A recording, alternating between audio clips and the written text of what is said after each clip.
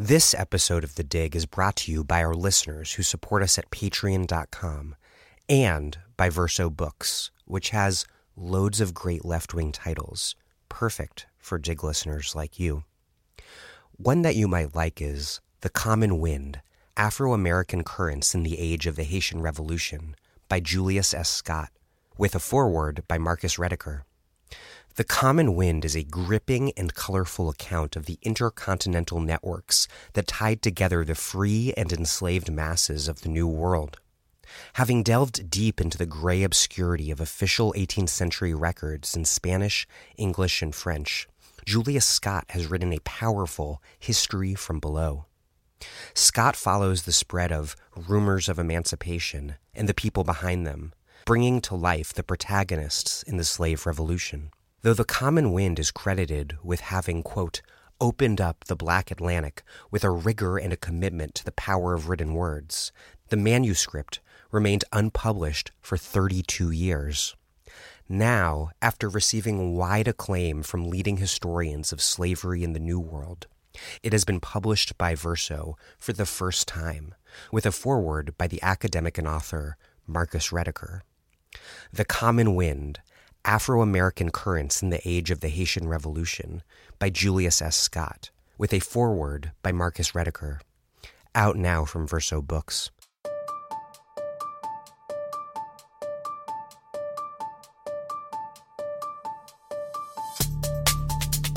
Welcome to The Dig, a podcast from Jacobin Magazine. My name is Daniel Denver, and I'm broadcasting from Providence, Rhode Island. Typically, we think about migration as immigration, people crossing international borders from one nation-state to another. And for the past half-century in the United States, we have tended to think about that immigration in a binary way: legal immigration versus illegal immigration.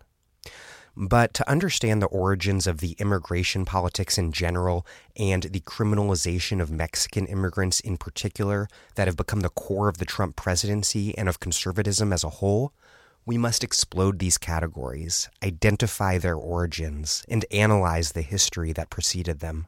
Nativist arguments are often made by reference to people's own forebears, quote, coming the right way. But for much of American history, coming the right way simply meant showing up as a white person. From the colonial period through the early 1920s, immigration was basically open for white people who were needed to settle an expanding nation by holding dispossessed native land, and to labor in the industrial armies of an ascendant capitalist empire. Indeed, for much of that history, the major dividing line wasn't between native-born citizens and immigrants at all, but rather between settlers and colonized populations, subjugated peoples who were either excluded and expelled, or subjugated as low-caste workers consigned to the hardest and most degraded labor and denied basic political rights. And so to understand Trump and his border crisis, we need to rethink American history using different terms and categories than the ones that the mainstream immigration debate provides us with. We must look at the politics around international immigration as part of a broader set of policies and ideologies governing the movement of people based on where they were fixed by American capitalism's racialized labor caste system and imperial designs. In other words, immigration can't be understood apart from policies and ideologies that sought, amongst other things, to provisionally synthesize the contradictory realities of a racist and brutally exploitative political economic order that constantly required the presence of non-whites. There's a lot more to discuss, but I'll save that for the interview, which is with Aziz Rana, an all-star returning Dig guest and the author of The Two Faces of American Freedom. Before we get rolling, you know what time it is. It is time for me to charm you into supporting this podcast at patreon.com/thedig, because I would quite literally have to find something else to do for a living if it was not for support from Dig listeners like you at patreon.com. For $5 a month, I'll send you our newsletter. For $10, you get a copy of either Assad Hader's Mistaken Identity or Jacobin's ABCs of Socialism. For $20 or more, I'll send you a load of left-wing books. Please, if you haven't already, contribute what you can to support this podcast at patreon.com/thedig. That's patreon.com/thedig. Okay, here's Aziz Rana, a professor of law at Cornell Law School and the author of the book The Two Faces of American Freedom, and the forthcoming book, Rise of the Constitution. His work focuses on how shifting notions of race, citizenship, and empire have shaped legal and political identity since the American founding.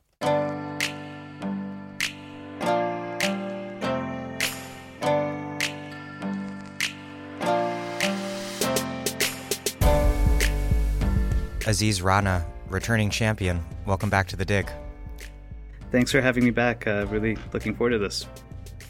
The place I think we need to start a discussion of American immigration politics is within a framework that you write a lot about, which is that of colonial settlement and settler colonialism. This country has, for most of its history, been a project of demographic engineering. We can look back from the moment of British colonization through the first naturalization law passed shortly after the Revolution, through a system of slavery that made forced African migrants into unfree laborers, through the settlement of the West, which was methodically undertaken to ensure overwhelming white majorities, through Chinese and Asian exclusion, stretching from the 1880s through the first half of the 20th century, and through 1965, when a law was finally passed that ended a system that since the 20s had nakedly restricted immigration from outside of Northern and Western Europe. And those are just some of the explicitly racist policies. So my question is, to frame this interview, if you could explain the ideological and political economic role of white settlement in the formation of the U.S. as a country and how that should inform the way we think about immigration politics.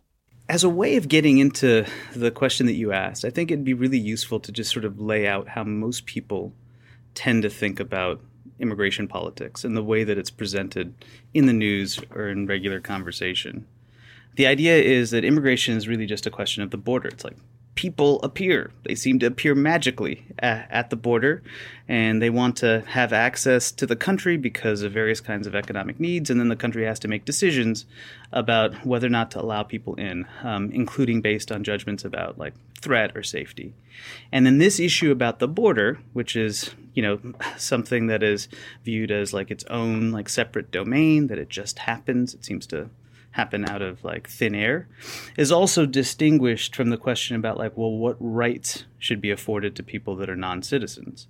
And the thought there is that, well, states are organized just, seemingly naturally on a distinction between citizens and non-citizens. Citizens are part of a democratic community. They get various kinds of protections and rights.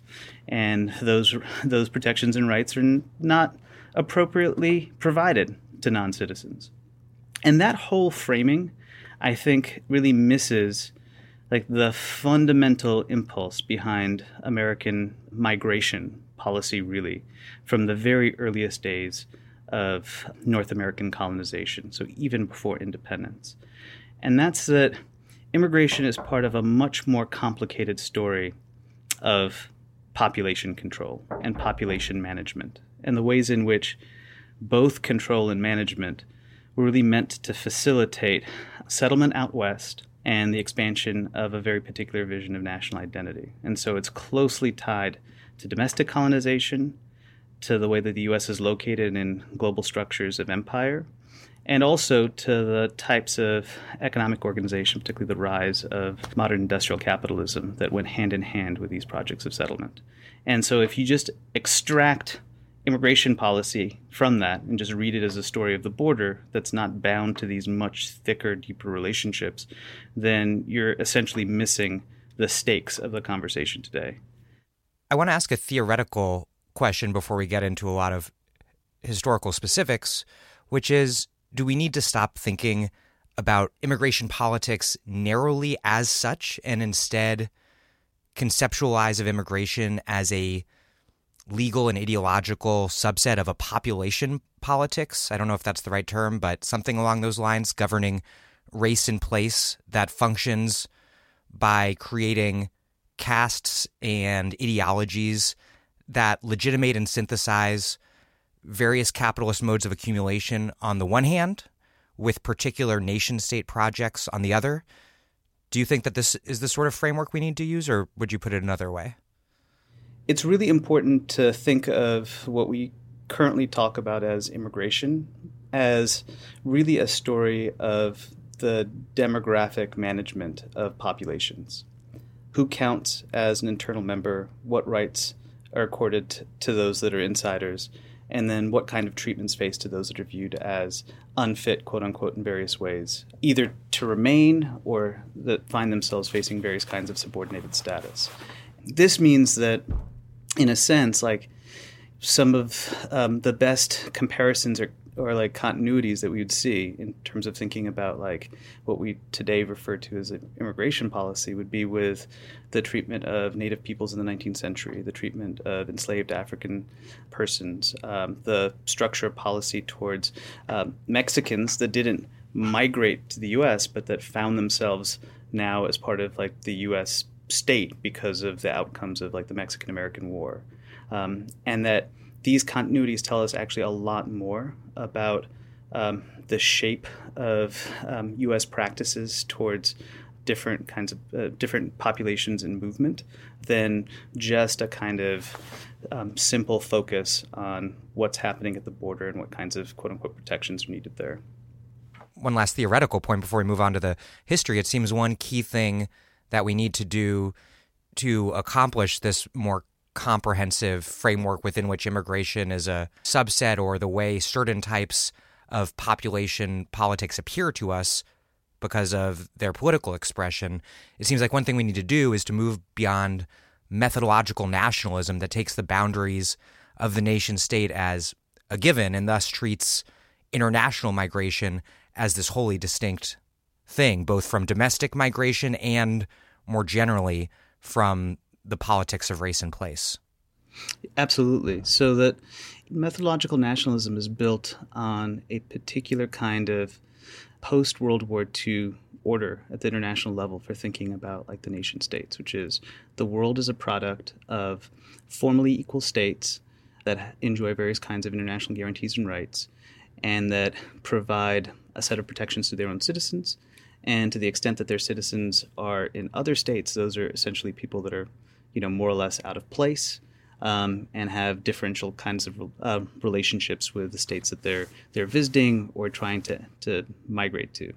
The problem with that way of thinking about the world is sort of like twofold. One is that it fundamentally obscures the way in which like the formal equality of these nation states at the international level is belied by systematic forms of economic and political inequality. So being a citizen in the United States means something that's like fundamentally different than being a citizen in Kenya, where my father's family's from.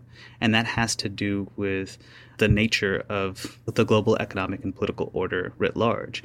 And in particular, it has to do with the long afterlife of the imperial order that preceded our present, post-45 structure, which is the extent to which histories of colonization and empire shape the terms of membership. And it also obscures the way in which that the U.S. isn't just like any other state. The U.S. isn't, even quote unquote like the first nation among equals. Like that, since 45, it's been the dominant global power. That we live in an era that's best defined as an era of Pax Americana. It might be retreating in various ways, but it shapes the terms of like this larger economic order. And it means that just thinking of each state as equal and that citizens from one state somehow inexplicably attempting to enter other states, basically ignores the reasons for circulation that shape this global order. And we can get into like some of the specifics about American foreign policy in particular, but I think at a theoretical level, the point is to essentially explode the idea that these are all just equal states and instead to recognize the extent to which what we have is, an order that emerges out of the collapse of the old empires and that's shaped by the dominant global position of the U.S., and that imposes very clear structural inequalities that determine how movement operates. And in particular, allows the free flow of capital from the global north and the U.S. especially into the global south, and that inhibits or constrains the free flow of labor in response. Okay, we've laid a pretty solid theoretical foundation. I think let's turn back to some of the history. Starting after the Revolution, the American project required westward conquest, which in turn required both native removal and new settlers to ensure a European majority on the land. The flip side of that expansion and conquest was that it provided an escape valve from Eastern inequality, which gave whites the settler promise of free labor tied into this measure of internal equality.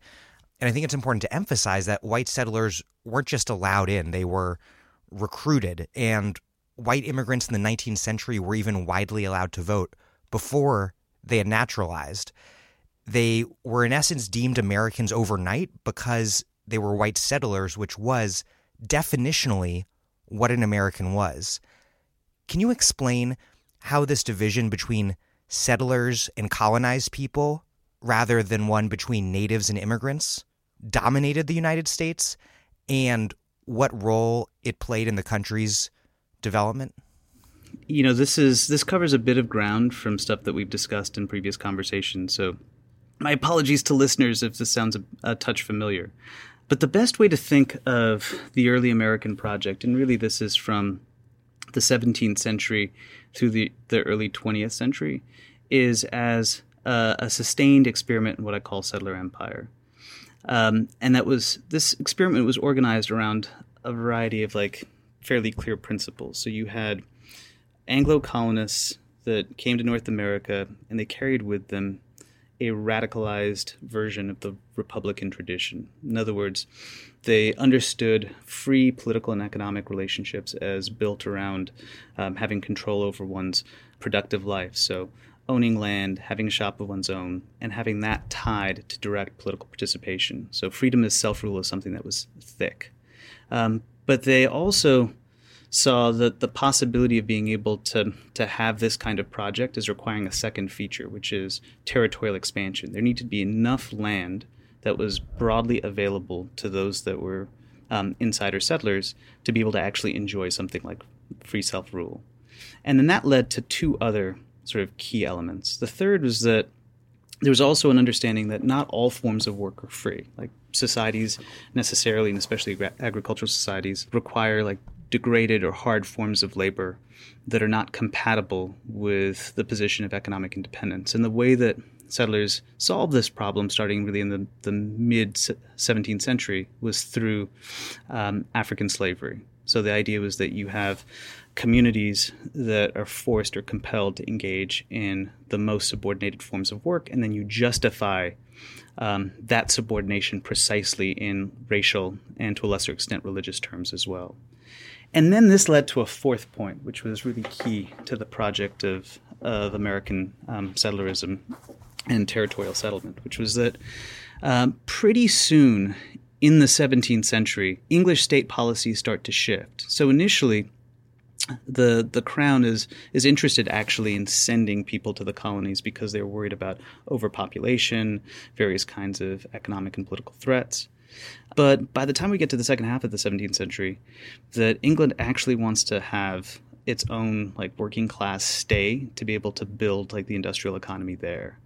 And so you have settlers in North America that have a significant demographic need. And the demographic need is that you need to be able to actually populate new territory that you're taking over in order for the project to be able to sustain itself. And so what emerges and what you see really through the 19th century is a surprisingly open policy to foreigners coming from abroad, but in particular to foreigners that are deemed co-ethnics, sharing a similar cultural and ethical project in territorial expansion. And so initially this is Protestants So you have like French Huguenots or other kinds of Protestants from especially like Western Europe. But over time, it becomes a larger category of European or white, and we can talk a little bit about what that means. And then there are a series of policies that end up getting implemented to induce both migration from abroad and also westward settlement. And you can, so these are some that you've already mentioned. You have the provision of easy naturalization processes during the colonial period. You have the provision of non-citizen voting, so voting that's pegged to residency during the colonial period, and these things end up carrying over after independence. So the first naturalization laws, 1802, say that for quote-unquote free white men, you can naturalize as a U.S. citizen after 5 years, as long as 3 years before the naturalization you assert your intent to naturalize. And then you have a variety of different states and territories that use that as a basis for providing European non-citizens with voting rights, where they say that if you assert your intent to naturalize, whether or not you ever actually naturalize as a U.S. citizen, that you can enjoy voting rights. And then that goes hand in hand with access to Western land grants, and essentially the conditions, both economic and political, of enjoying something like free Republican citizenship. And it also, has all sorts of kind of surprising elements that we might not initially think of. Like, for example, some of the very first states and territories that provide for voting rights for women are states and territories in the West in the late 19th century.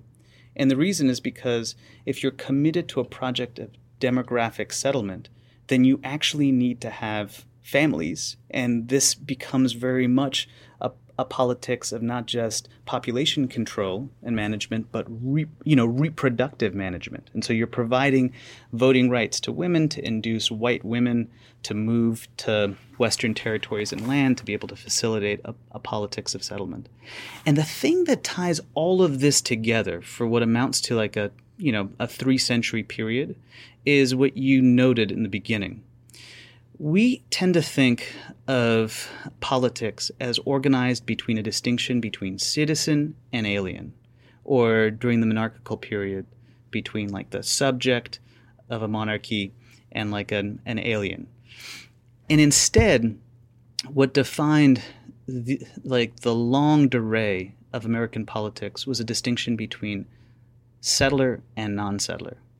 And this is really significant because if you take, most of the monarchies on the continent during the same era, they had really restrictive, like inheritance rights, land ownership rights for non-citizens based on the thought that, well, wait a second, you don't want non-citizens to be able to inherit or to own land in your own territory because that would be like a foreign potentate since they're essentially the subject of a foreign king having control within your own country. So it's like a stalking Trojan horse. But in the U.S., the thought is precisely the opposite, which is, no, you actually want European migrants to come because they're participating in what amounts to a racially defined project of settlement and control. And indeed, what's way more important than citizenship status is whether or not the particular individual is ethically part of the project. And you can really see this play out in terms of the variety of treatment that's instead subject to those that are viewed as on the outside, to like the non-settlers. Such as we see with Indian removal and the debates over slavery show the way that people who are geographically inside are still very much treated as outsiders in terms of the dominant caste of the settler project. And yeah, I was just going to say, and just a note about this. So by the time we get to, let's say, the mid or late 19th century, we could be talking, we'll talk about, I think, the status of the Chinese in a bit. But if you just look at enslaved African Americans as well as non-slave African Americans, Mexican Americans, and Native peoples. So these are all groups with long and very rich histories on the land. So, and yet, in distinct ways, they find themselves subject to what amounts to an extreme form of discretionary power that's that is a product of a kind of an old imperial royal prerogative, that is the form of essentially like unlimited coercive authority that those on the outside face, and that applies in different ways. So you have enslaved persons that essentially are denied any meaningful rights. You have non-slave African Americans whose movement is very closely controlled. So if you're a non-slave African American and you're not a resident already in a southern slave state, you weren't allowed entrance into the southern slave states. Non-slave African Americans weren't allowed entrance into various western territories. So we're explicitly excluded from the conditions of economic independence and incorporation through these land grants that European migrants who had just arrived, so have no connection to the land, immediately enjoy. And then you can say a similar thing about Mexicans after the Mexican-American War, where the Mexican-American War ends with a treaty that provides all Mexicans that are now on U.S. territory with citizenship status. But the states, and California in particular, like quickly move in to say that, well, unless you are white, if you're Mexican but not of white ancestry, then you don't have voting rights. And Native peoples face, their own distinct but kind of parallel structures of control built around the reservation system, and then also systematic denials of like voting rights and various other kinds of protections for those that are even formally included as citizens. And a quick interjection: Mexican Americans, even though they're technically deemed white by the Treaty of Guadalupe, are subjected to Jim Crow-style segregation, brutal state terrorism in Texas, and as you mentioned, land dispossession. Exactly. And the thing that's really key is that the criteria of being a formal citizen is largely irrelevant to the rights that you actually end up enjoying. African Americans, at least at the state level, and we'll spend some time talking about Dred Scott and what Dred Scott says about African American federal citizenship, but at the state level, African Americans that are not enslaved, formal citizens. Mexican Americans, formal citizens. Native peoples, oftentimes through congressional naturalization, formal citizens, and yet face systematic rights denials, because what's actually more important is whether or not you're seen as somebody that is a participant in the settler project. And that means that a European in Europe is in fact more of an American if they're the kind of person that you want to induce to come and settle than a person that's that is a formal citizen here. And it also means that the way that these policies operate is that they operate through the inducement of bringing particular populations to the continent, and then essentially balancing between two different kinds of impulses about non-settler groups that are really colonized subjects here. And one impulse is removal, and you see that through things like the Trail of Tears and Jackson's policies.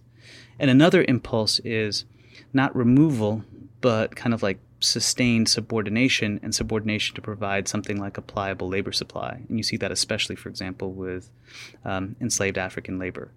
But in both cases, managing who stays, who remains, and under what conditions is like the guiding framework that sort of constructs all of this. I want to make clear that this isn't just a matter of a historical injustice in the 19th century that has passed. If we want to take seriously the idea that the politics of international immigration on the one hand and internal migration on the other are interconnected parts of something bigger, and we want to look at how decisive the politics of Black migration have been, we can start with Black movement being controlled not only by slavery in the South, but also fugitive slave acts, and by multiple non-slave states barring the very entry of Black people entirely. And then, as you referred to, the Supreme Court's Dred Scott decision denying Black citizenship. And then the threat of Black migration out of the South overwhelmingly shapes the debate over abolition, when colonization of slaves to Africa or elsewhere was widely held to be the only way that slavery could be ended. And then it doesn't end there. The entirety of American history that follows through the present, arguably, in terms of the politics of the Black freedom struggle and of the Great Migration and the system of metropolitan segregation that was erected in response to the Great Migration and Black freedom struggle, these are the key events of American history up to now. One way of thinking about the past, to the extent that people, are willing to recognize this particular kind of settler history, is to essentially divide the past between an era that existed, and then there's a break, and instead what we have emerge in the 20th century is something like civic nationalism built on free and equal principles that undergird the market and liberal democratic politics. And so it's essentially a move from an episode that might have previously occurred to a completely different political order. And I think the key point is that, rather than there being a break between a settler and, let's say, a settler past and a civic national present, that these two are really deeply interconnected, and they fold into one another. Throughout this whole period, from the 17th century to the present, the kind of impulses that shape the basic terms of the American Settler Project persist. They persist in novel ways, but they nonetheless have really significant effects for the ongoing policy, notions of national identity, and the types of debates that we see at the present. So one thing that I'll say just about the black migration that you noted that highlights these continuities. So Chris Muller is a great sociologist that does stuff on mass incarceration. He notes that along with metropolitan segregation, the movement of African Americans north is also in the period basically from the 20s to the 40s, the time that in northern prisons you start seeing really the disproportionate imprisonment of African Americans. It's one of the significant prehistories of the modern kind of mass incarceration story. And it's for comparable reasons, which is you have a new black population, and a black population that's understood by white elites in particular communities as a threat to their notions of identity and membership. And incarceration becomes a tool of managing what amounts to the black body. That's a story that we would never think of as a quote-unquote immigration story. But if you explode the focus on the border and you think of this as well, how is it that different populations in movement end up being controlled, and what shapes those forms of movement, then you can see, well, actually, in lots of interesting ways, what we think of as the story of mass incarceration or the new Jim Crow have direct connections to how a cohesive state project is conceiving of who counts and who doesn't. Thinking about nativism more broadly as this threat posed by people outside of the dominant caste. And you write that what settlers viewed as a central danger was that the government would treat settler society insiders in the brutal and subjugating manner that was ostensibly reserved for outsiders, which goes some way towards explaining the Declaration of Independence's condemnation of King George for having, quote, excited domestic insurrections amongst us and endeavored to bring on the inhabitants of our frontiers, the merciless Indian savages. Yeah, the part of the Declaration that we tend not to talk about. Though it's published on the back of the New York Times every July 4th. And settlers, you write, contended that Britain had relegated them to what they consistently described as a condition of slavery. What does it reveal that white Americans have so consistently looked to subordinated people as a metaphor through which to interpret their own fears of their own political economic subjugation?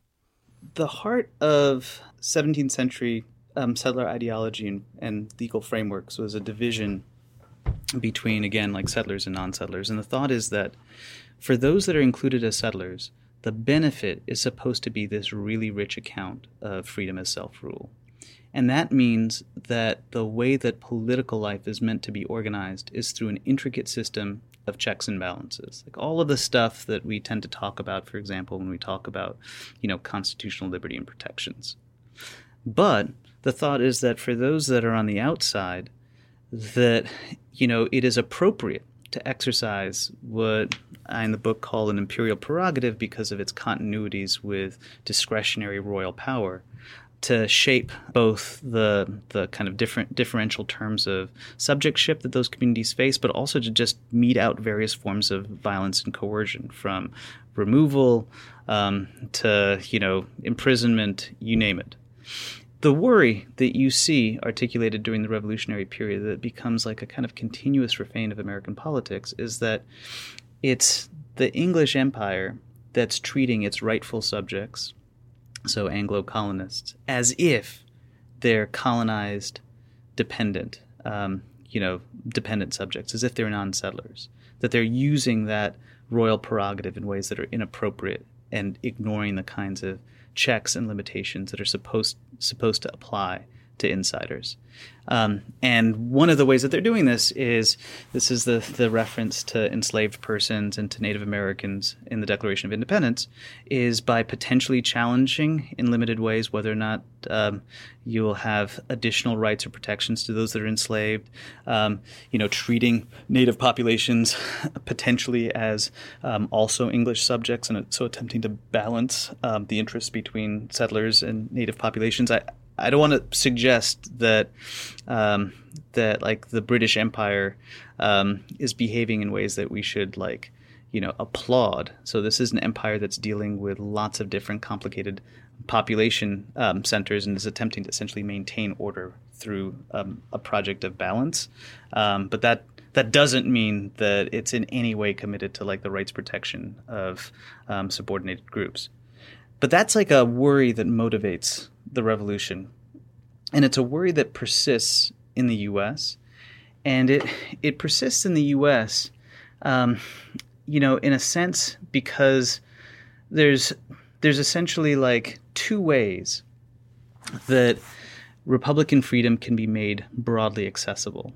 One way is, over time as the country becomes more industrialized, by actually transforming the economic institutions of the place, ensuring that those economic institutions are actually being controlled by the bulk of the people on the ground.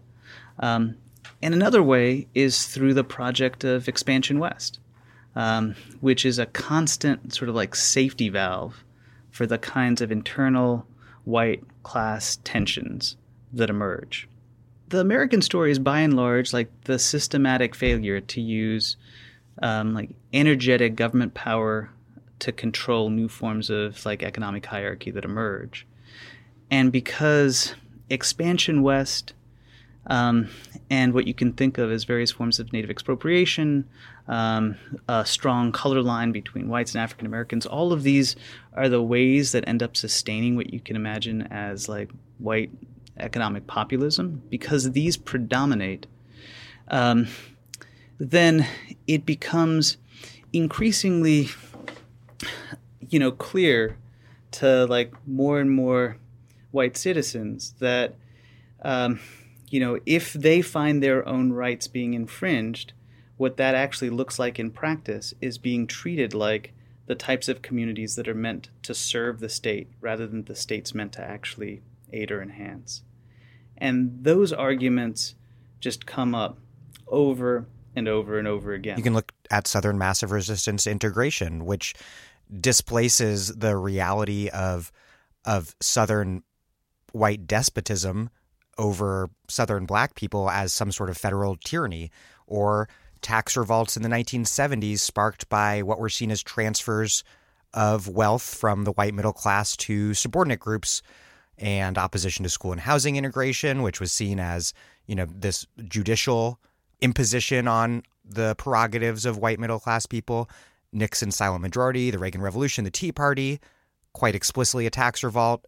And now with Trump's maximalist white national decline grievance politics, and nativism, I think, is always at the central of this ideology, because it posits the idea that the demos, the very underpinning of the democratic project itself, is being invaded. And you look at the rhetoric around Mexican criminality and demands for citizenship, echoing the Declaration of Independence's description of native violence.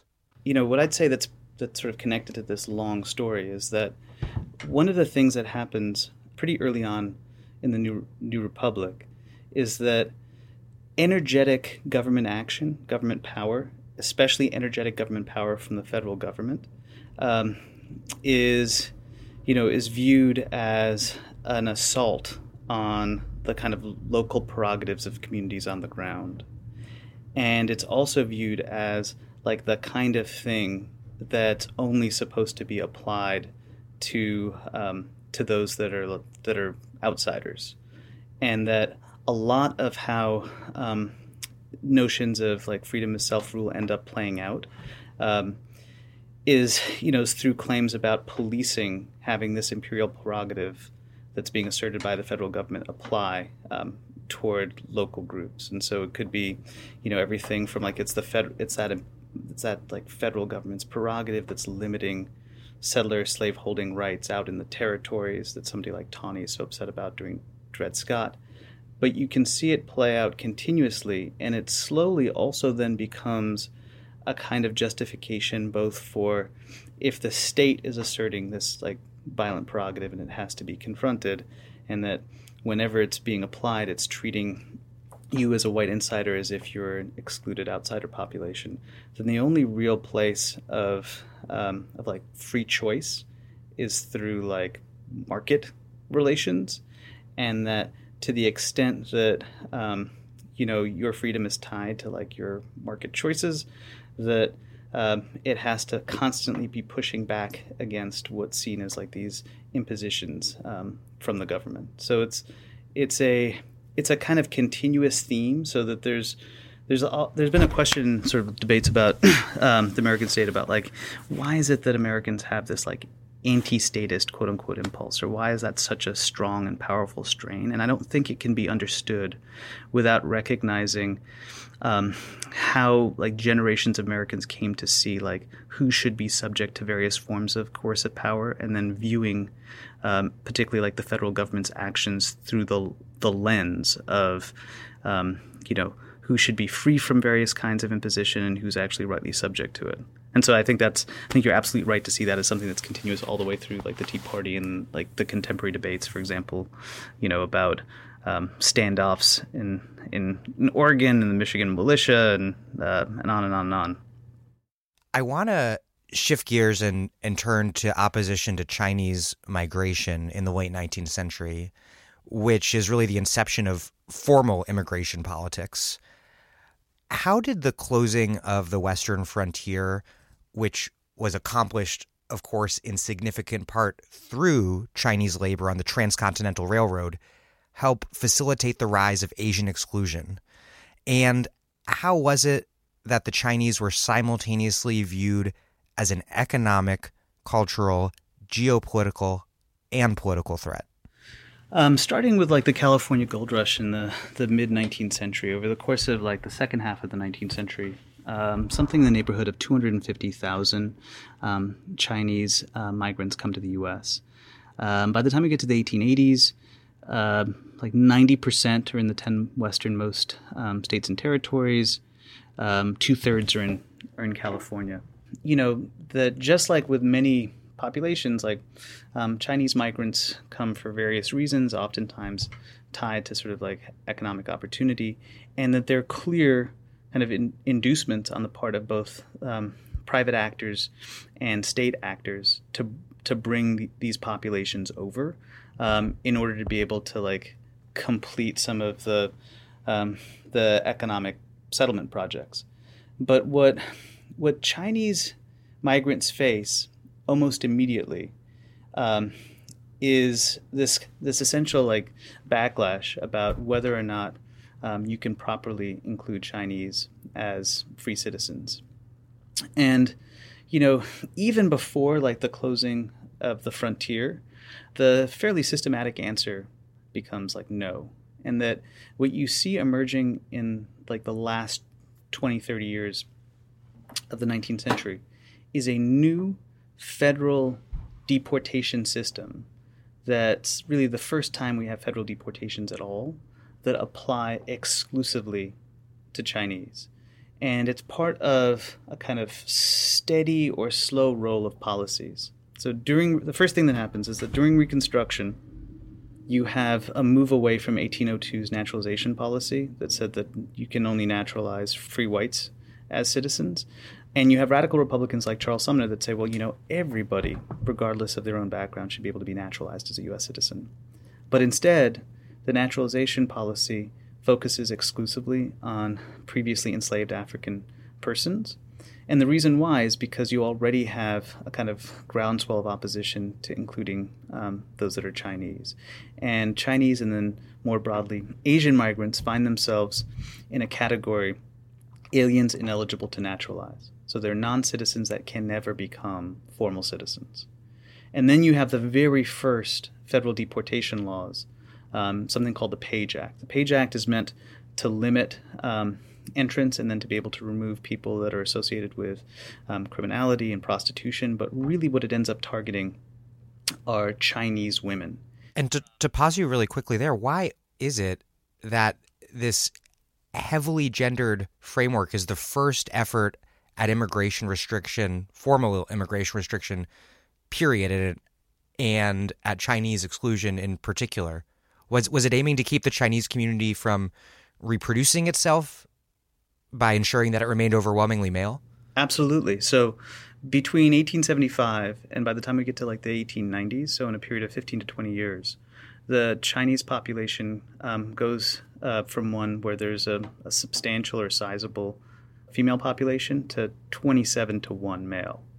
And the whole point is to make it impossible for Chinese people to be able to sustain a way of life in the U.S., to be able to reproduce, to establish families, develop communities, to become like fully part, in a sense, of like the land and territory. And you can see this as a really interesting inverse to what's happening at the same time that I mentioned earlier, which is all of these various policies that are trying to induce or convince white women settlers to move from the East to the very same territories, including through providing white women voting rights. But there's a number of different inducements, and the whole thought is that you're trying to construct a white family, and that through control of hearth and home, you can actually both demographically purify the area, but also have the kind of like ethically and ethnically appropriate community to engage in settlement politics. And that's a reminder that immigration policy, politics in particular, and race and place politics more generally are always reproductive politics. And there are just innumerable examples of this, from violently anti-miscegenation ideology being the cornerstone of both slavery and Jim Crow as economic and social institutions, to today, the long-running nativist alarm over Latino fertility and so-called anchor babies. Yeah, I mean, you can see the things like the Page Act as, the prehistory of the obsession with anchor babies. It's about, how is it that you demographically purify the republic, and the extent to which you're using, ethnic markers as judgments about who can appropriately enjoy the benefits of like free citizenship. And I'd say that this is not an American story alone. That the use of these kinds of reproductive policies as a way of shaping demography we see globally too. And then so first you have aliens ineligible to naturalize. So this is the experience of Chinese immigrants. And that's 1870. Yeah, so that's 1870, where the naturalization laws are not written to be universal. Then 1875, you have the Page Act, and then you have the Chinese exclusion laws in 1882 and then 1892. And what these do is they bar entirely Chinese labor. And then on top of it, what you end up having are alien land laws. What they did is that they said, these are laws that were passed at the state level, that if you were an alien ineligible to naturalize, so basically this is targeting Chinese and then Japanese. Chinese and Japanese, that you could not own land. And this is a form, just like the treatment of non-slave African Americans and other communities that we've discussed in the antebellum period, of essentially disinheriting a population from access to the conditions of economic and political independence.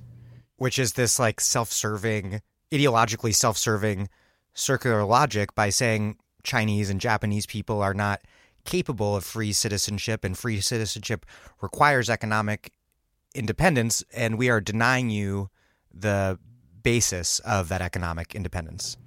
Yeah, I mean, this is the same story that you see repeated over and over again that you saw with enslaved African persons, that you need certain populations to engage in degraded or hard forms of work. And that's, I think, the continuity between enslaved African Americans and Chinese that were engaging in like essential work for the construction of the American West. But, then the statement that precisely the reason why we've consigned you to this hard work is precisely because you're unfit for free forms of labor. And then the story with what happens with the Chinese population are, in a sense, a kind of uneasy truce between two different kind of countervailing pressures. One is, a long-standing labor nativism that we can get to. So like the California Working Women's Party is like a strong backer of Chinese exclusion, so the desire to like forcibly remove these populations because they're understood as a threat to white labor. And then, a business community that wants an industrial reserve army that can both depress white wages, but that can also be used pliably to serve various kinds of corporate interests and territorial expansion out west, but wants to ensure that that these populations do not have rights that are meaningful. And so you have this, steady balance of a population that's present, but that's limited, but that's essentially denied all the conditions of free citizenship. This is Sarah Jaffe, and you are listening to The Dig with Daniel Denvir, my favorite podcast for thoughtful discussions on the U.S. left and beyond, and you can support it on patreon.com. This episode of The Dig is brought to you by our listeners who support us at patreon.com and by Verso Books, which has loads of great left-wing titles, perfect for Dig listeners like you. One that you might like is How Europe Underdeveloped Africa by Walter Rodney, with a foreword by Angela Davis. How Europe Underdeveloped Africa is an ambitious masterwork of political economy, detailing the impact of slavery and colonialism on the history of international capitalism. In this classic book, Rodney makes the unflinching case that African maldevelopment is not a natural feature of geography, but a direct product of imperial extraction from the continent, a practice that continues up into the present. Meticulously researched, How Europe Underdeveloped Africa remains a relevant study for understanding the so-called Great Divergence between Africa and Europe, just as it remains a prescient resource for grasping the multiplication of global inequality today. In this new edition, Angela Davis offers a striking foreword to the book, exploring its lasting contributions to a revolutionary and feminist practice of anti-imperialism. How Europe Underdeveloped Africa by Walter Rodney, with a foreword by Angela Davis. Out now from Verso Books. Something that you have mentioned a few times in recent minutes of this interview is how the Reconstruction era politics surrounding Asian exclusion and modest Black incorporation intersected. You mentioned the 1870 legislation, which extended the right to naturalize to Black people, but denied it to Asians.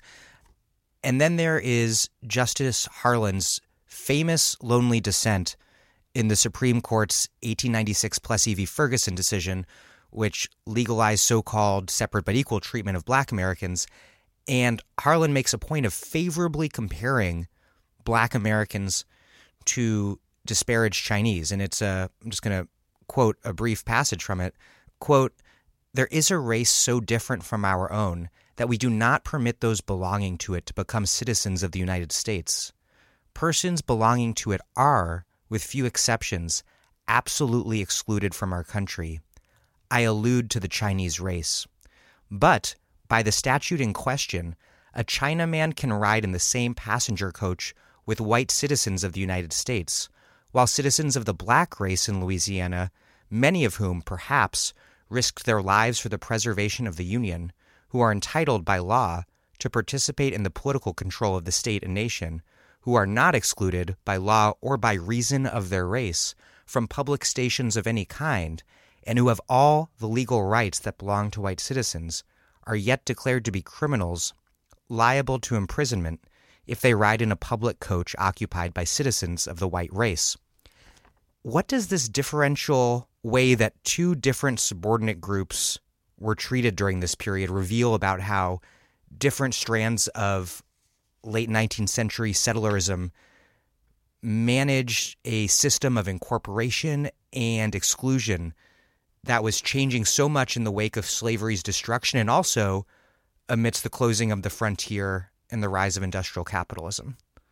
It's a remarkable passage, and every year when I teach Plessy versus Ferguson in constitutional law, and students read that Harlan dissent, they're really thrown by those passages, because the way that the dissent is generally treated in sort of our public conversations is, Harlan is the lone voice of Reconstruction here, where he's essentially saying that, well, wait a second, what is it that the Civil War was supposed to be about? The Civil War was not just about ending formal slavery, but it was ending what he, in many opinions, called all of the badges of servitude, and that included a systematic structure of racial subordination. And he views the emergence of a new system of Jim Crow as a continuation of these badges of servitude, and so has this very stirring language about the Constitution's colorblindness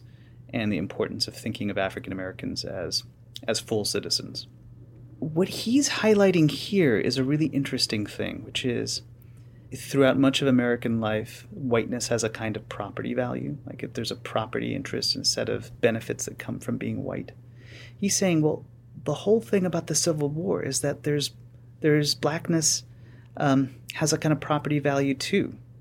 That, African Americans fought and died on the side of the Union.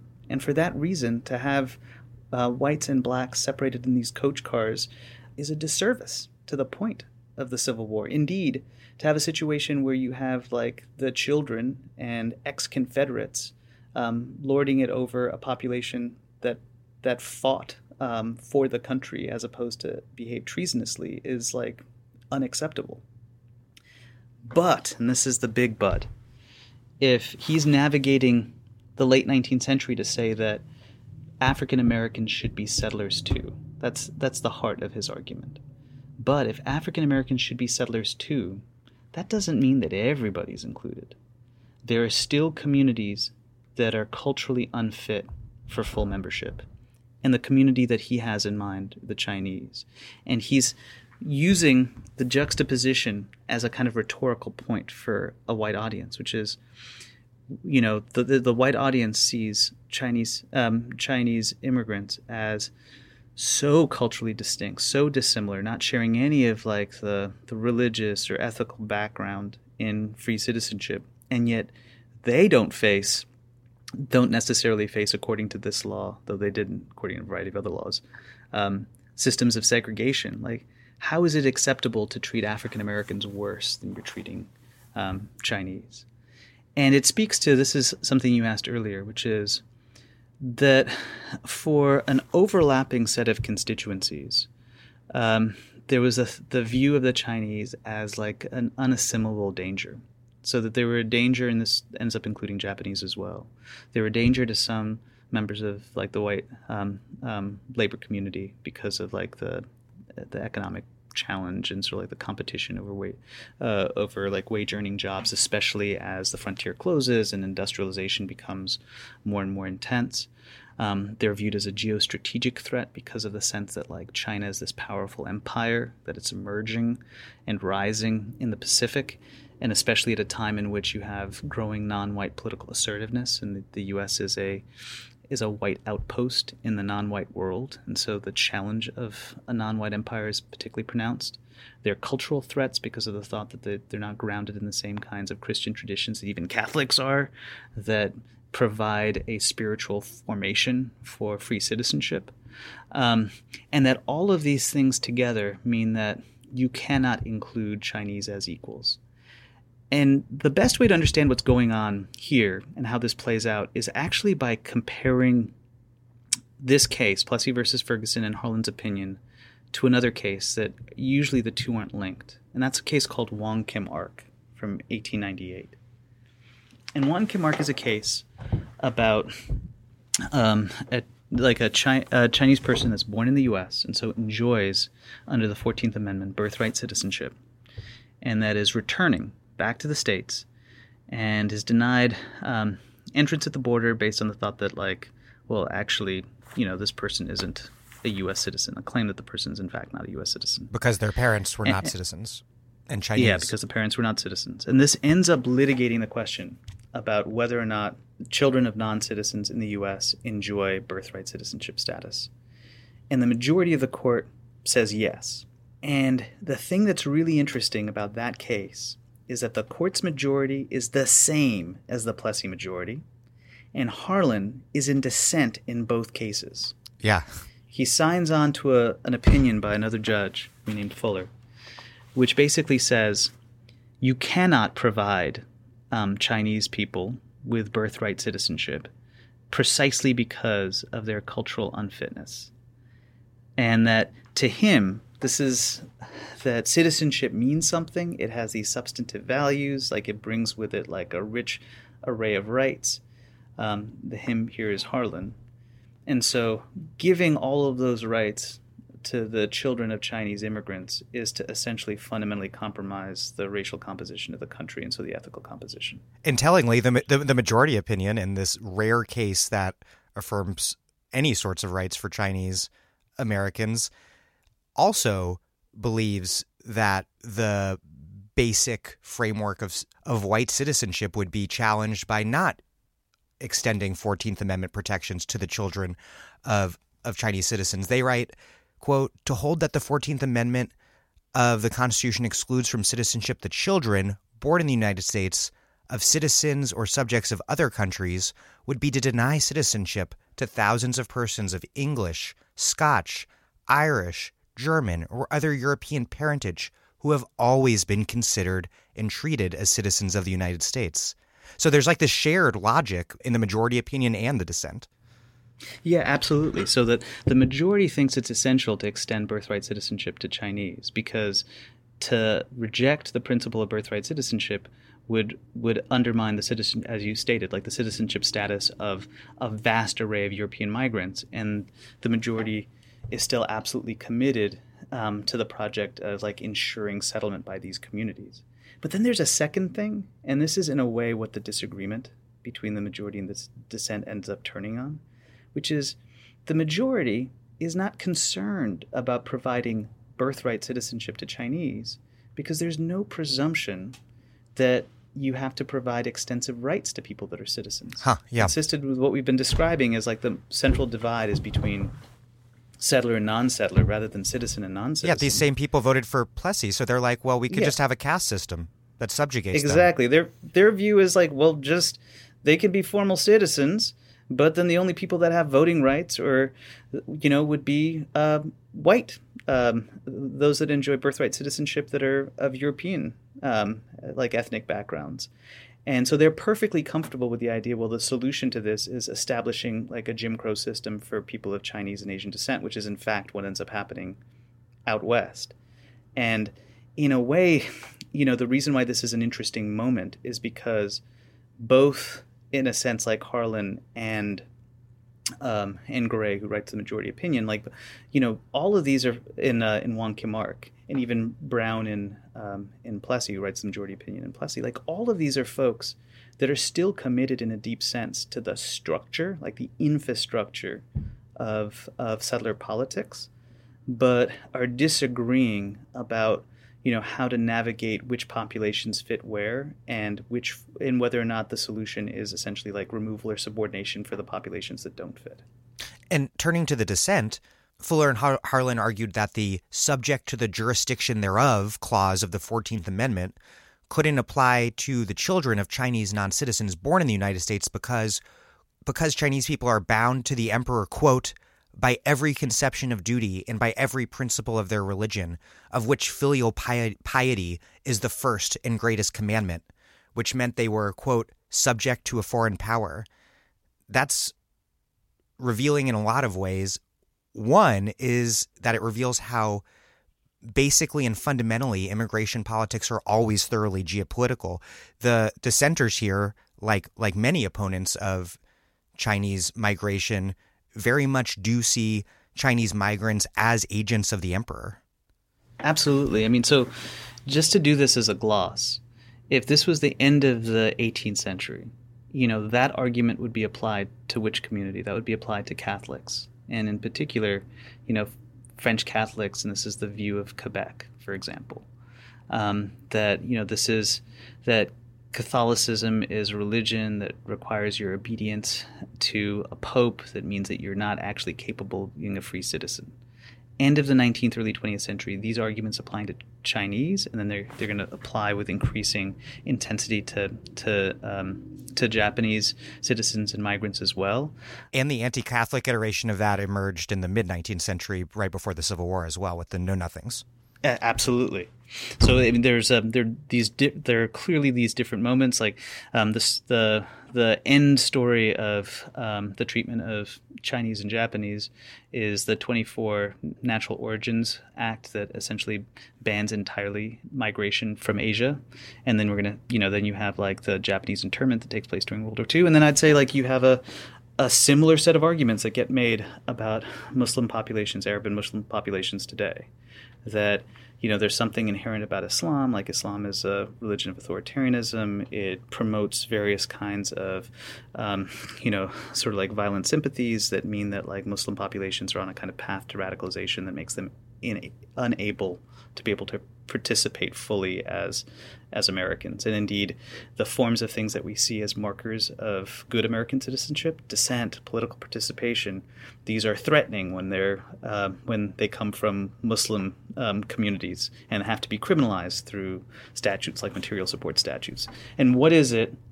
This is why I focused on the ends of these centuries. Like, what is it about like the late 18th century, the first half of the late 19th and the first half of the 20th century with Chinese and Japanese citizens, and then Muslim populations today? These are all places geopolitically where American power is hot. In other words, these are central sites of conflict. And the thing that's ultimately, in a way, making these communities especially dangerous at these specific moments in time have actually nothing to do with the internal characteristics of the community. Like, why is it that by the time we get to the mid and late 19th century, there's actually, despite know-nothing efforts, a pretty steady incorporation of Catholics? You need those populations for the demographic settlement of the West, and the geostrategic alignments shift. You can say the same thing about Chinese and Japanese migrants today, which is like today the story is that these are quote unquote like model minorities with all of the like attendant problems of that framing. But that's because like the site of American power has shifted in various ways. And then what is it about like Muslim populations? Again, it has nothing to do with the inherent characteristics of these populations. It has to do with, well, it's the Middle East and, parts of Asia that are precisely where American geostrategic power is most explicitly present as the like effective regional hegemon.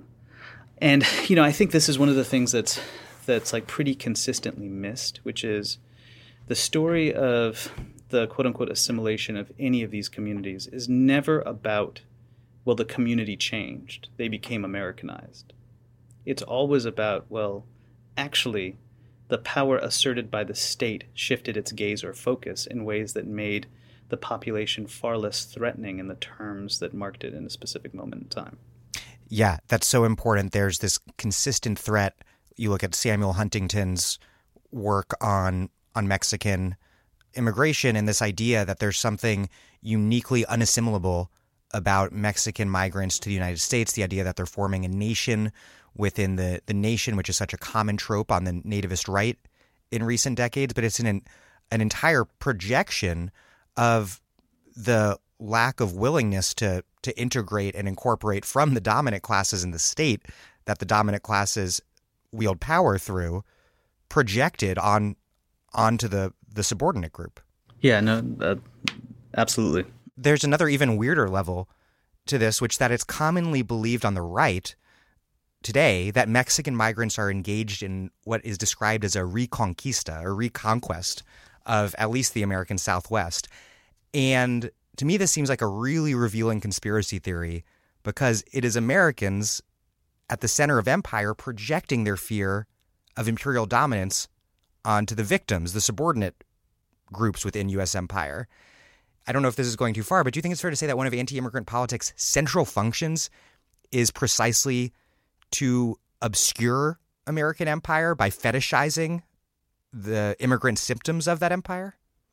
The thing that's noteworthy about the story about the relationship between the U.S. and Mexico that we've already highlighted is, first, like, to the extent that there's a conquest, it's half of Mexican territory is taken from Mexico, and you have a population of individuals that become U.S. citizens but are systematically denied the basic benefits of, in fact, being a citizen.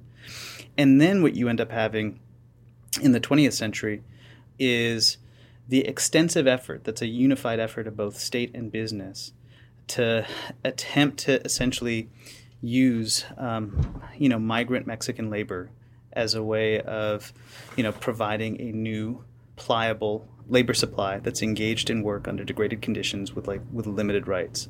And you have this through various kinds of official programs like the Bracero program that operates in the mid-century that brought annually 200,000 people to work in the U.S. But then you also just have lots of other formal and informal networks that actually make the border something much more like a kind of a fluid site of movement where you have communities that exist and family networks that exist on both sides, dependent on where work is and what the particular employment or labor patterns consist in. And that throughout this whole mid-20th century period, what ends up happening is that during periods of economic downturn or white nativist backlash because of concerns about ethnic or economic threat, that you have the state essentially come in and engage in incredibly violent acts of population control. So during the New Deal, you have hundreds of thousands of Mexicans, including formal U.S. citizens, that are forced to go back across the border to the U.S., families broken and destroyed, people killed. You have operations that proceed in the context of the Bracero program in the 40s, 50s, and 60s, most famously, quote-unquote, Operation Wetback, that forcibly removes, again, massive numbers of Mexicans across the border. All of this, as the basic story of the first two-thirds of the 20th century, is not a story of quote-unquote Mexican reconquest. It's a story of Mexican labor that's being facilitated through state and private actors to make the border something that's fluid, and then to face extreme forms of violence and subordination when it's American business and the American state that views that labor as surplus or unnecessary. And then this, of course, in many ways actually becomes even more significant post-65, where in 1965, the U.S. ends up finally eliminating racially restrictive immigration quotas. But what it does for the very first time is it then imposes a quota system on the Western Hemisphere. And it means that your movement from Mexico, north, now becomes subject to a quota structure where the traditional networks of economy and family that had marked this sort of symbiotic relationship across both sides of the border now end up targeting individuals who are just doing what they've always done as quote-unquote illegal. It's at this moment, in a way, where you see really the explosion of undocumented status for those that are Mexican migrants.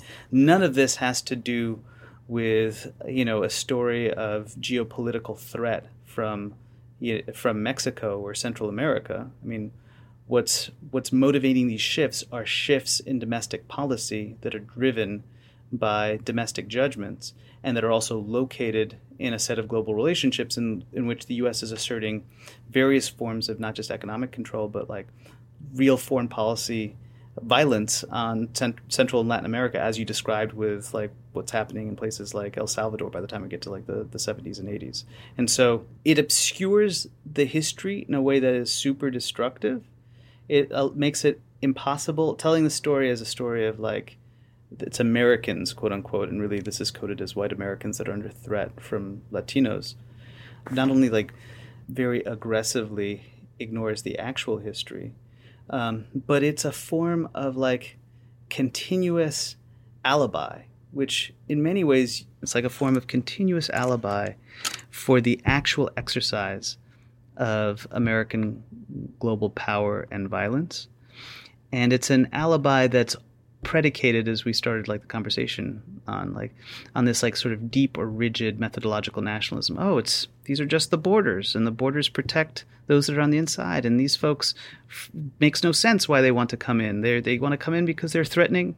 And the people either cross it legally or illegally, which is at this point becomes the central distinction, because ironically, the 1965 law signed by LBJ, the Hart-Celler Act, prohibits formal racism in immigration law, but then leads to this incredible obfuscation of the deeply racist system at work. And so you have people speaking in this facially race-neutral language about, their problem with undocumented immigrants isn't that they're Mexican or with immigration, it's that they came the wrong way, quote unquote, whereas their ancestors came the right way, which of course obscures the fact that for most of American history, the right way was just being white. And it's also that, for most of American history, that the border was essentially like a port of entry. And so there was no federal migration system in the same way, and that to the extent that it existed precisely to import you in because you are white. And, the other thing that I'd say about this, which is, so Hart-Celler and the 65 bill, there are these three distinct periods in a way that have these overlapping effects. There's a story of migration policy up to the 20s. Really what ends up happening in the teens is that you have the passage of literacy test for migrants that are coming in 1917, and then two quota laws, 1921 quota law that's more racially inclusive, and then 24, which bans entry entirely from Asia and Africa, and that transforms the immigrant population from one that was more mixed in terms of European ancestry into like 84% from Western Europe. And it also ends up dramatically decreasing the population of people that are foreign-born in the U.S. So by the time we get to the mid-20th century, the foreign-born population is like 5% of the country, where it had been 15% at the turn of the century. And the big thing that's happening that's provoking the change between the late 19th century and then the imposition of these policies in the 20s is the closing of the frontier, the way in which there just isn't the same need for European migrants in order to be able to settle the West, and the sense that increasingly migrants are being experienced on the ground as like economic competitors rather than co-participants in a shared project of American expansion. That marks the 20s, and then there's another kind of decisive moment in the 60s. And the 65 law is really part of the post-World War II Cold War liberal commitment to, what you can think of as Cold War civil rights. So it's part of like a civil rights project. The law is passed the same year as the Voting Rights Act. The year after the Civil Rights Act, it's strongly defended by folks like Martin Luther King. And it's understood as an assertion of a particular kind of liberal creed, that like the U.S. has stood from the founding for the principles of like freedom and equality for all, the parts of the Declaration of Independence that we like, not the parts that we don't like. And in a way, that kind of ideological ground for the bill, like the bill is built on the idea that also that the country is a nation of immigrants. Everyone, whether an enslaved African-American person or like a person of Chinese descent or somebody that's Mexican or European, they're all equally people that came from abroad and have built the country. Which is incredibly novel in the 1960s. It was only, and Donna Garbaccia has done great research on this, it was only at the beginning of the era of restriction in the late 19th and early 20th century that the word immigrant even came into use, and it had a negative connotation at the time. Prior, people were called emigrants, which could refer to either people moving to settle out west or coming into the country. It was more of a synonym for settler. But then suddenly in the 1960s, after JFK and whatnot, there's this idea that we're, and amidst the civil rights movement, the Black Freedom movement, there's this idea that we're a nation of immigrants. And to this day, liberals especially, I think, reread all of the country's history backwards through that erroneous lens. It's very interesting that we've been somewhat anachronistic in talking about the early history. And, occasionally I've been slipping in the word immigrant, that like the word that was used was emigrant.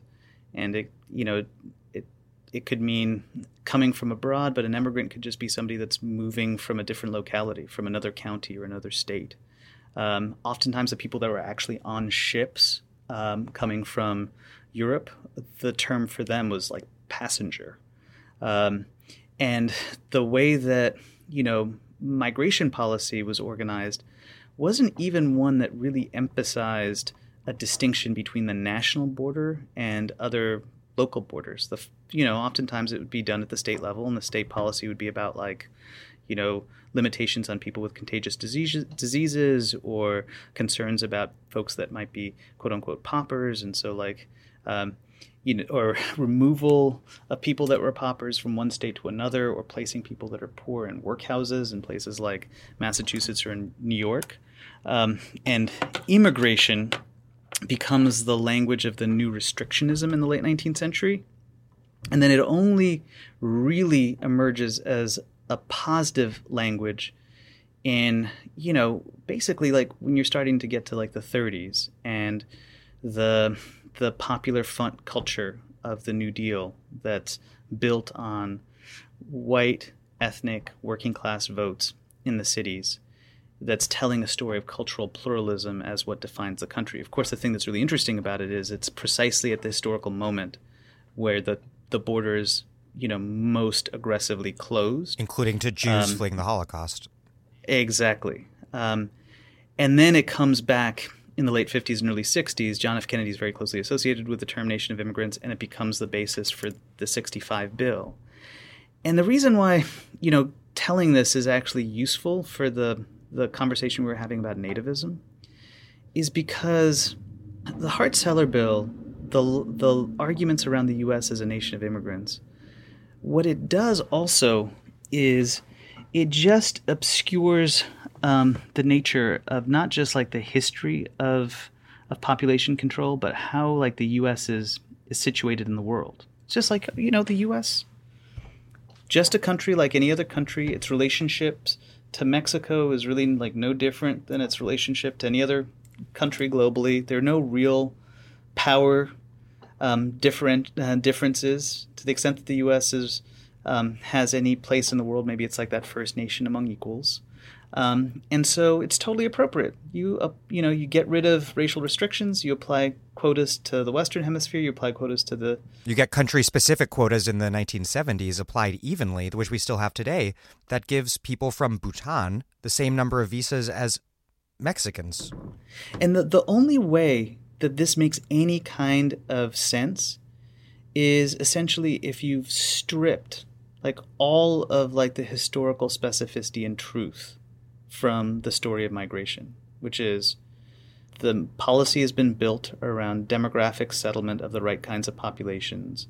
The U.S. is both a colonial enterprise domestically and a particular kind of global imperial project that then also has very complicated relationships with places like Mexico and other countries in Latin America, and that all of these end up shaping very particular population flows. There's a population flow from Mexico that is not the equivalent of a population flow, as you said, from Bhutan.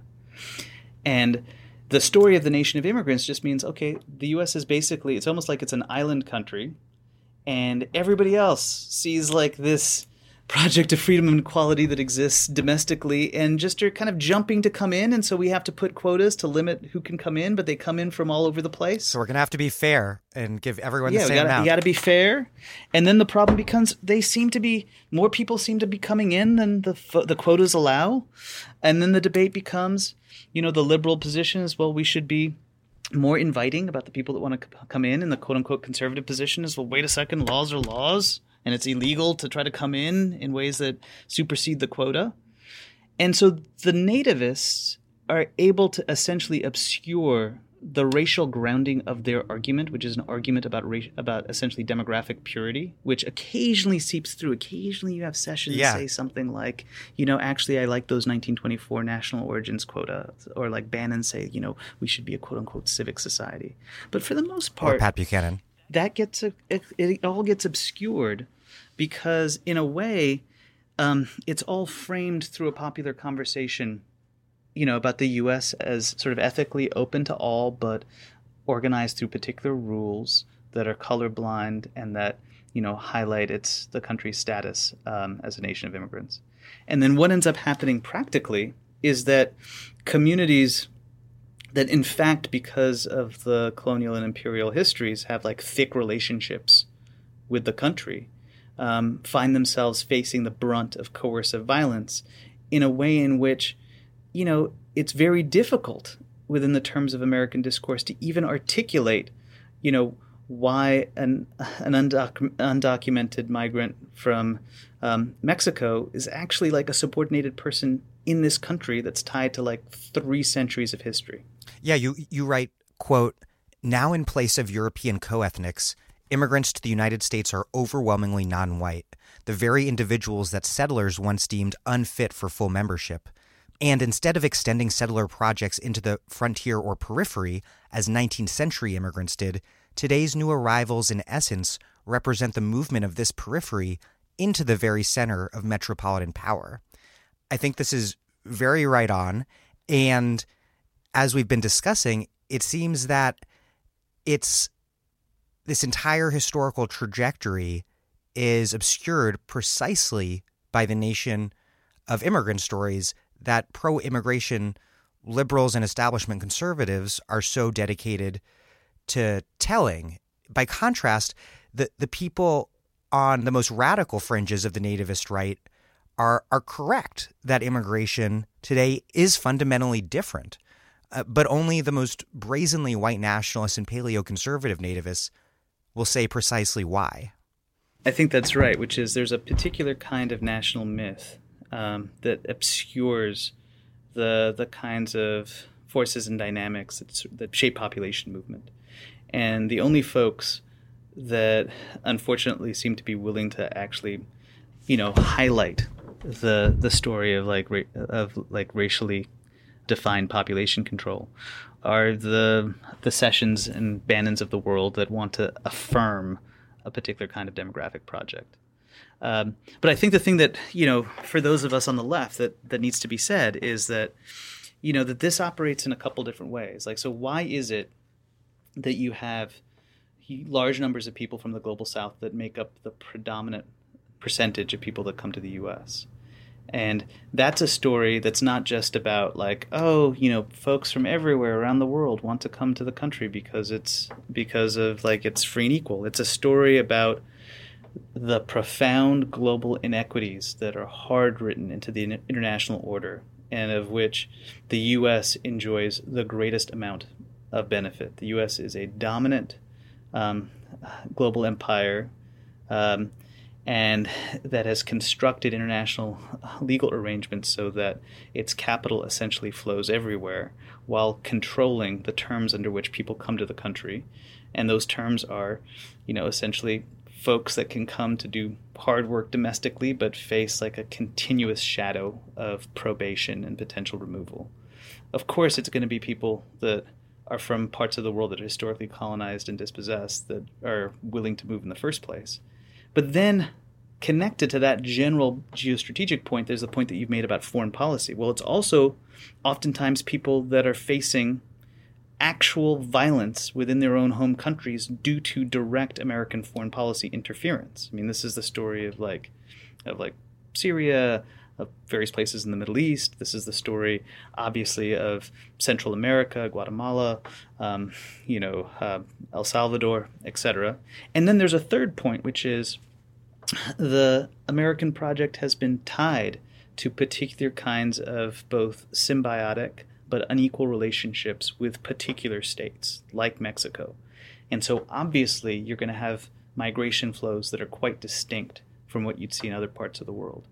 And all of those actually have to be confronted. And it's why, in a sense, like the solution can only begin by saying, like, we need to repudiate like this focus on the border as some kind of closed barrier that has to be protected for internal democracy, where like the whole internal project is one about imperial expansion that has these reverberating effects. That's why those from the periphery come to the center.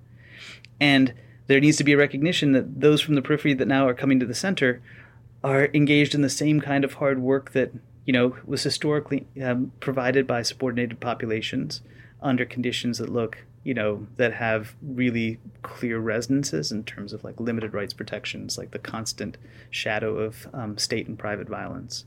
In many ways, the continuation of one clear side of the long story of demographic control in the U.S. The Wong Kim Ark ruling, which we were talking about a little while ago and led us down the path we've been on, I wanted to talk a little bit more about that, because what it did was affirm that the 14th Amendment did provide birthright citizenship to anyone born in the U.S., regardless of the nationality, citizenship status of their parents. And this is incredibly important today because Trump has declared that he can end birthright citizenship by executive order without violating Wong Kim Ark on the grounds, if I have it right, that contrary to all normal interpretation of that decision since it was made, that the decision only granted citizenship in the case in question because the parents were legal residents. What does this reinterpretation of Wong Kim Ark at the moment we find ourselves in today say about the politics of reinventing caste in the United States? So the thing that I would say is that we've spent a lot of time talking about,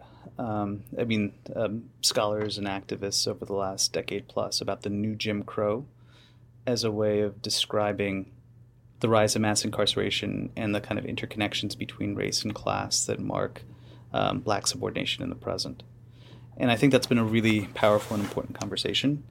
But I actually think there are really significant ways in which, the contemporary treatment of undocumented populations, but really of like immigrant, large chunks of the immigrant community more generally, actually have very powerful echoes of Jim Crow.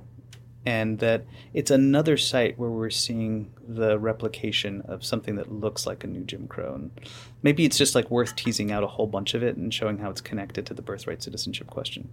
So, liberal lawyers and scholars have like focused on the fact that like Trump's argument about undocumented immigrants, the children of undocumented immigrants not having birthright citizenship, basically just like fails as a matter of understanding the 14th Amendment, contemporaneous naturalization laws, the doctrine of Wong Kim Ark, and you can just like very, very quickly like make that argument and sort of dispatch it. Like, so the point is that the 14th Amendment includes this language that says everybody's entitled to birthright citizenship that's subject to the jurisdiction thereof. And what, by all accounts, like the framers of the 14th Amendment understood that language to exclude were basically like the children of foreign diplomats and like, foreign officials, based on the thought that like if you're a foreign diplomat or a foreign minister in a country, you enjoyed like benefits of immunity, like you could be immune from like the laws, local laws. And just as the actual property of the embassy is technically foreign territory, your exactly. child, if they're born here, is technically foreign in that case. Yeah, so that you have various kinds of like consular protections, and so all of that means that that that birthright citizenship should not then be extended to your children because of the fact that like you're actually not subject to you're potentially not subject to local law. Like that's essentially what that caveat was meant for. There then becomes like a debate about to what extent that actually also ends up including native peoples, Indians, quote unquote, not taxed. So these are native peoples that are not living within sort of like U.S. states and territories, but are remaining on Indian reservations, particularly during like the era of the treaty system, where native communities and Indian nations were essentially like their policies with the U.S. state was sort of organized through treaty practices. That's the basic view that ends up undergirding the legal extension of birthright citizenship in Wong Kim Ark to a Chinese person whose parents are non-citizens. It's the basis of how like the statutes have been interpreted, and it means that this distinction between legal and illegal resident just doesn't hold a lot of water, and because of the fact that even if you're an undocumented immigrant, you're still subject to the laws thereof. Like you don't actually have various kinds of immunity because like, you know, protections from some foreign government. And then of course, like as a matter of like historical argument, it also doesn't work because the category quote unquote of illegal did not even exist in the late 19th century. So all of these are reasons why these are bad legal arguments. But that's actually not, I think, what's at stake here. What's at stake here is like, well, it's cutting against what was supposed to be the central purpose of birthright citizenship. So why is the Section 1 of the 14th Amendment, why does it include like birthright citizenship language in the first place? It's meant to overrule Dred Scott. So Dred Scott is a decision in 1857 where Roger Taney says that African Americans, whether free or enslaved, have no rights that whites are bound to respect, and that African Americans in either category are not federal citizens for purposes of the Constitution. And it does something else, which it also says that if African Americans are not federal citizens as a constitutional matter, Congress cannot naturalize African Americans, even non-slave African Americans, to be federal citizens. In other words, Congress can't pass a law like the Naturalization Act of 1802 saying like that African Americans are now naturalized as federal citizens. And the reason why, according to Dred Scott, is because because Taney says that the naturalization power that Congress has only applies to individuals that are foreign subjects of like a foreign government that are moving to the U.S., and that enslaved persons and the children of enslaved persons are not moving from another country. They're, you know, here on the land in the U.S., and so Congress doesn't have these naturalization powers. The 14th Amendment's birthright citizenship clause was meant to overcome that and to say no, that African Americans can be federal citizens. But more than just that, what it was supposed to do was, by establishing federal citizenship for African Americans, ensure, this is the goal of the radical Republicans at least, ensure that you have an end to a broader system of racial subordination, because of the thought at the time that there were these other provisions that actually gave substantive teeth to what it meant to be a federal citizen. Being a federal citizen wouldn't just be like an empty formal category with a variety of different stratified statuses and, you know, various forms of segregation and subordination that go hand in hand with it. There are supposed to be privileges and immunities that attach to being a federal citizen. There's supposed to be equal protection that attaches to being a federal citizen, et cetera, et cetera, et cetera. And the story of the last third, really, of the 19th century is that even if the South was no longer formally like a slave economy, it was still, in fact, organized on principles of coerced and enslaved labor. And there wasn't the political will in the North to fundamentally reconstruct racial and economic relations. And it meant that the old Southern slaveocracy and what became the new sort of kind of white supremacist oligarchy just improvised time and again new ways of saying, okay, well, you might have birthright citizenship, but in point of fact, you're going to be subject still to the same kinds of coercive labor and, political regimes. And this ends up being sanctioned by the Supreme Court. So you have a case called the Slaughterhouse Cases in 1873, where the court basically says, you know what? We're going to essentially gut the meaning of the Privileges and Immunities Clause, and so that there are actually very few rights that are associated with being a federal citizen. Most of your rights, like your right to vote, are state guarantees. And the court is only going to be in the business of protecting African Americans when states infringe on this very limited set of federal citizenship guarantees, things like being able to come to the seat of government or have protections at the high seas, but not stuff like voting in particular. And you end up having like the emergence of like sharecropping, which sort of improvises new bonded forms of black labor. You have systematic voting disenfranchisement, and then you have like a broader structure of segregation. And these end up being kind of overlapping modes of white supremacy that maintain a coerced and dependent black labor supply for a white Southern economy while denying to African Americans any of the political rights that would be necessary in order to be able to contest that condition of dependence. And that's like the story of the return of white supremacy in the South, and it's also the story of like the gutting of the meaning of birthright citizenship. I would say that when folks like Trump invoke this rhetoric about how the children of undocumented immigrants should not have birthright citizenship, you should see it as a contemporary effort to essentially replicate many of those old systems and to, again, gut what's supposed to be the meaning of birthright citizenship, which is like no subordinated racial caste. Because look at what the present consists in. You have a population of undocumented immigrants, like the numbers, depending on like how they get counted, it's like some numbers are more like 11 million, others say that the numbers are closer to like 20. The majority are from Mexico because of the kind of symbiotic relationships that I just described.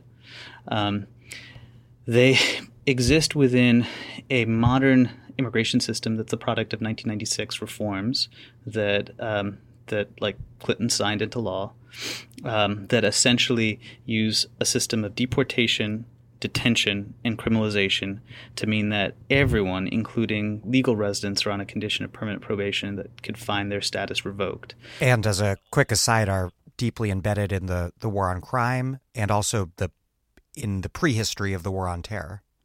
Absolutely. That, 1996 is also the year that you have things like the passage of like EDPA, the effective, the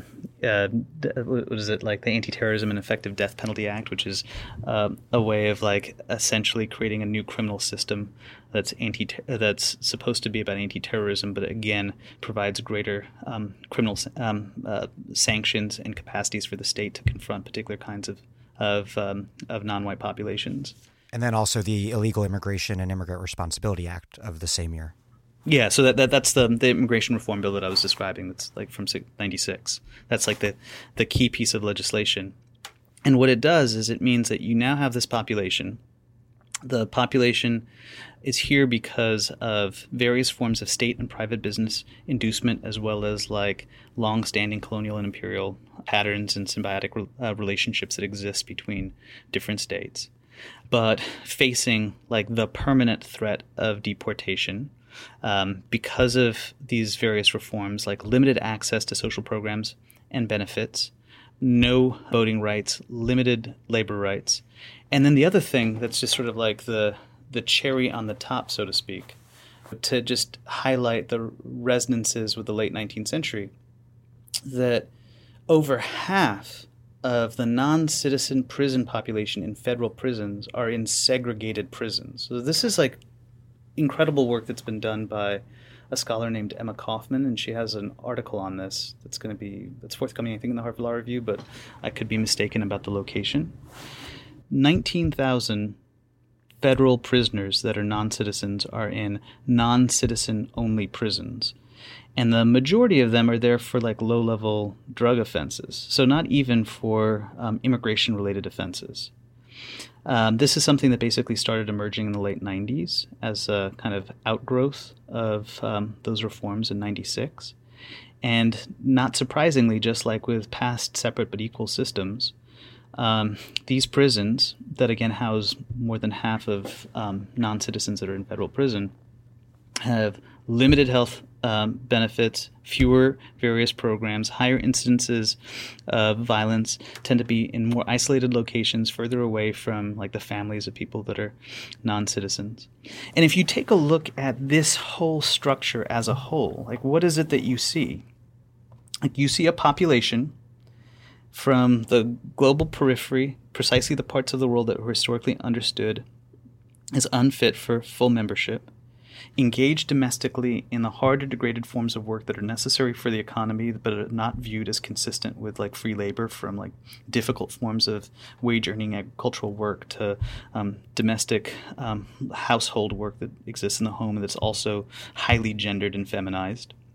Living under circumstances where there's a continuous shadow of state violence with no meaningful labor protections, minimal access to social benefits, and on top of it, like no meaningful political rights, including the right to vote. The state violence, the state repression is integral to producing the category of illegality.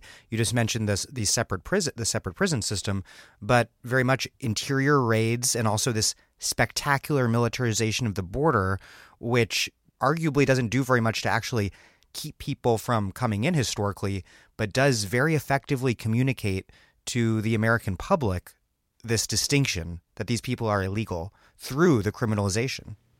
Yeah, and the other thing that you can say, like, you know, all of these analogies aren't perfect fits, but the thing that this analogy is highlighting is that a large part of what old Jim Crow, quote unquote, was about was an economic system, like maintaining a dependent labor supply through racial subordination and state-backed violence, including through like spectacular acts of violence and lawlessness on the edges, like lynching and other forms of violence as well. And like, what is it that we see at present here is a system that's organized to maintain a dependent labor supply and that operates through systematic disenfranchisement and that uses spectacular forms of violence as well, like, you know, including the kinds of state criminality that we're seeing meted out at the border, like the separation of families, the death of migrant children, and on and on and on. So that means that when Trump talks about rescinding birthright citizenship, you know, maybe birthright citizenship is not going to get rescinded. Maybe it's just rhetoric. But it shouldn't be experienced as just sort of like hot air for like a nativist base. It actually tells us something really foundational about the contemporary nature of migration policy and the way in which our contemporary migration policy essentially reasserts the very worst elements of how population control was managed in like the long, quote unquote, 19th century, and what in fact then might be like necessary to overcome it. And that what's necessary to overcome it is a heck of a lot more than some trade-off between additional border security and, you know, limited domestic amnesty, let's say, for dreamers. That if essentially what we see are modern iterations of like an old Jim Crow organized through the old imperial prerogative, then this has to be smashed root and branch. One other historical connection before we close by talking about how we smash it root and branch is that just as the early period of restriction that accompanied the closing of the frontier from the late 19th to early 20th century also was an end to non-citizen voting, which had been so prevalent in the 19th century, today the Trump administration is trying to finish off that project or further consolidate it or take it to the next level or whatever by ensuring that the census separately counts non-citizens, which has gotten a lot of play because it could depress undocumented participation in the census, but it could also potentially be used to do something that conservatives have wanted to do for a long time, which is to shift congressional and state legislative seats away from left-leaning areas with large immigrant populations by excluding non-citizens from the count that's used for reapportionment. And this is remarkable, given the antebellum conservatives successfully counted their slaves as 3/5 of a person for purposes of their own political power. And also that conservative districts today, especially in rural areas, continue to count disenfranchised prisoners from cities as part of their local population for reapportionment purposes. This is why I think that like the heart of like an agenda that's actually like, you know, a commitment, like a general liberation agenda, but that's also about what immigrant freedom means in the present, has to be tied to resident voting. In other words, voting rights for non-citizens. And the reason why is because like voting isn't just about the issue of one's participation in the political process and being able to exercise your voice about like issues that are important to you, which is, you know, central to democratic theory. But it's also fundamentally tied to the kind of power that various groups enjoy in society. And the United States, just like any society, is organized through fundamental contradictions between haves and have-nots, those that enjoy racial and economic racial, economic, and gender dominance, and those that find themselves subject to various forms of subordination. And the vote is one of the central tools of being able to alter like those power disparities. And it's why voting throughout American history has been so central to like radical, like truly radical, like insurgent democratic agendas. You know, it's hard to imagine right now, but like one of the things that like, you know, Marx and Engels most wanted in Europe in the 19th century was, you know, universal suffrage. Like we don't think of it as like a radical thought, but the thought was it's not just that like the vote means that you can participate in a decision. It's that the vote alters the terms of who has power in the society. And it's precisely why the long story of, you know, white settler ideology has been about systematically attempting to restrict voting rights from those that are viewed as outsiders and to provide those to those that are seen as like co-ethnic participants in the same project of settlement. And, you know, it was central to Jim Crow to engage in systematic disenfranchisement and then to stay one step ahead of efforts to limit those forms of disenfranchisement. And it's central today to the maintenance of various types of racial and economic hierarchy to dilute and limit the power of the vote, and to do so including through diluting and limiting the power of immigrant voting.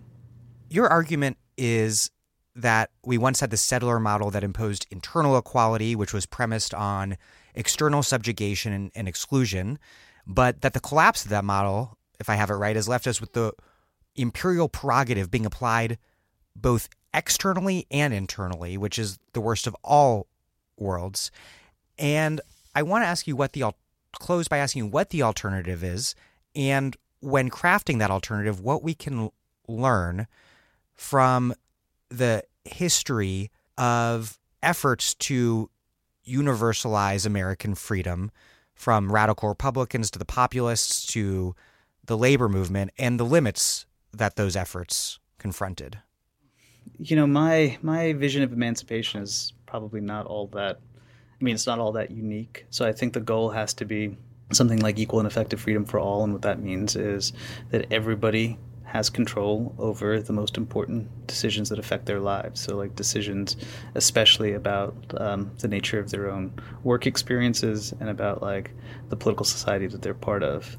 You know, I see the way that we get there as through, you know, what sometimes folks called like a prefigurative politics or non-reformist reforms or revolutionary reforms, pressing for a set of social changes that make it increasingly difficult if achieved, like small-scale, intermediate social changes that make it increasingly difficult if achieved for the existing social order to reproduce itself. In the late 19th century, it was things like the 8-hour day or universal suffrage.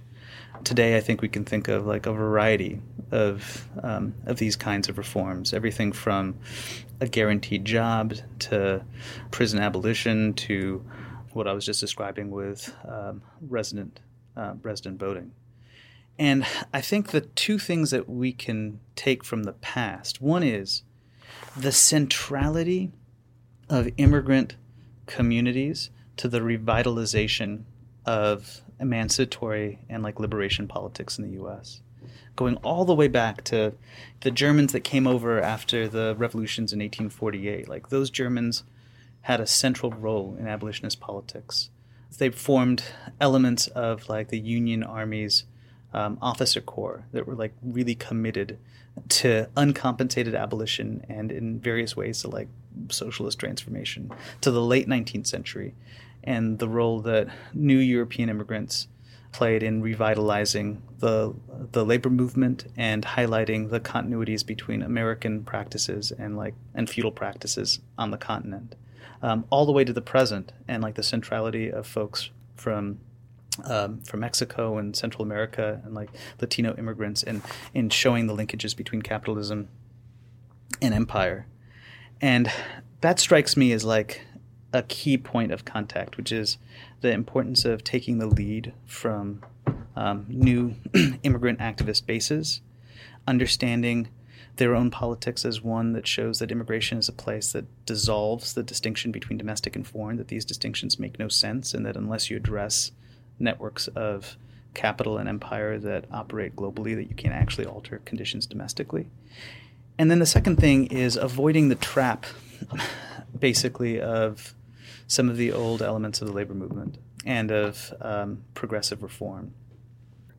And there's a persistent tendency to essentially take a symptom, which is the general weakness of the status of workers, of various, white and black, white and Mexican, and then use that as a way of saying, well, the problem is the Mexican worker that's coming across the border, rather than, well, no, actually the problem is the structure of capitalism that provides the business elite to profit from the competition between poor workers under a condition in which American power allows capital to move while it places these various kinds of coercive restrictions on labor.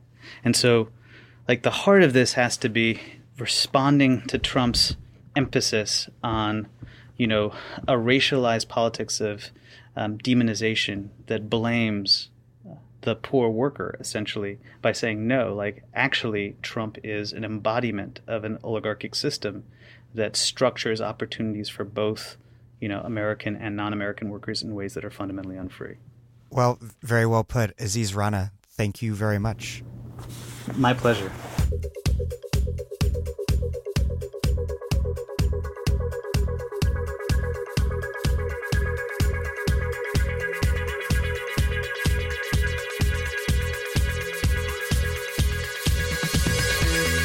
Aziz Rana is a professor of law at Cornell Law School and the author of the book, The Two Faces of American Freedom, and the forthcoming book, Rise of the Constitution.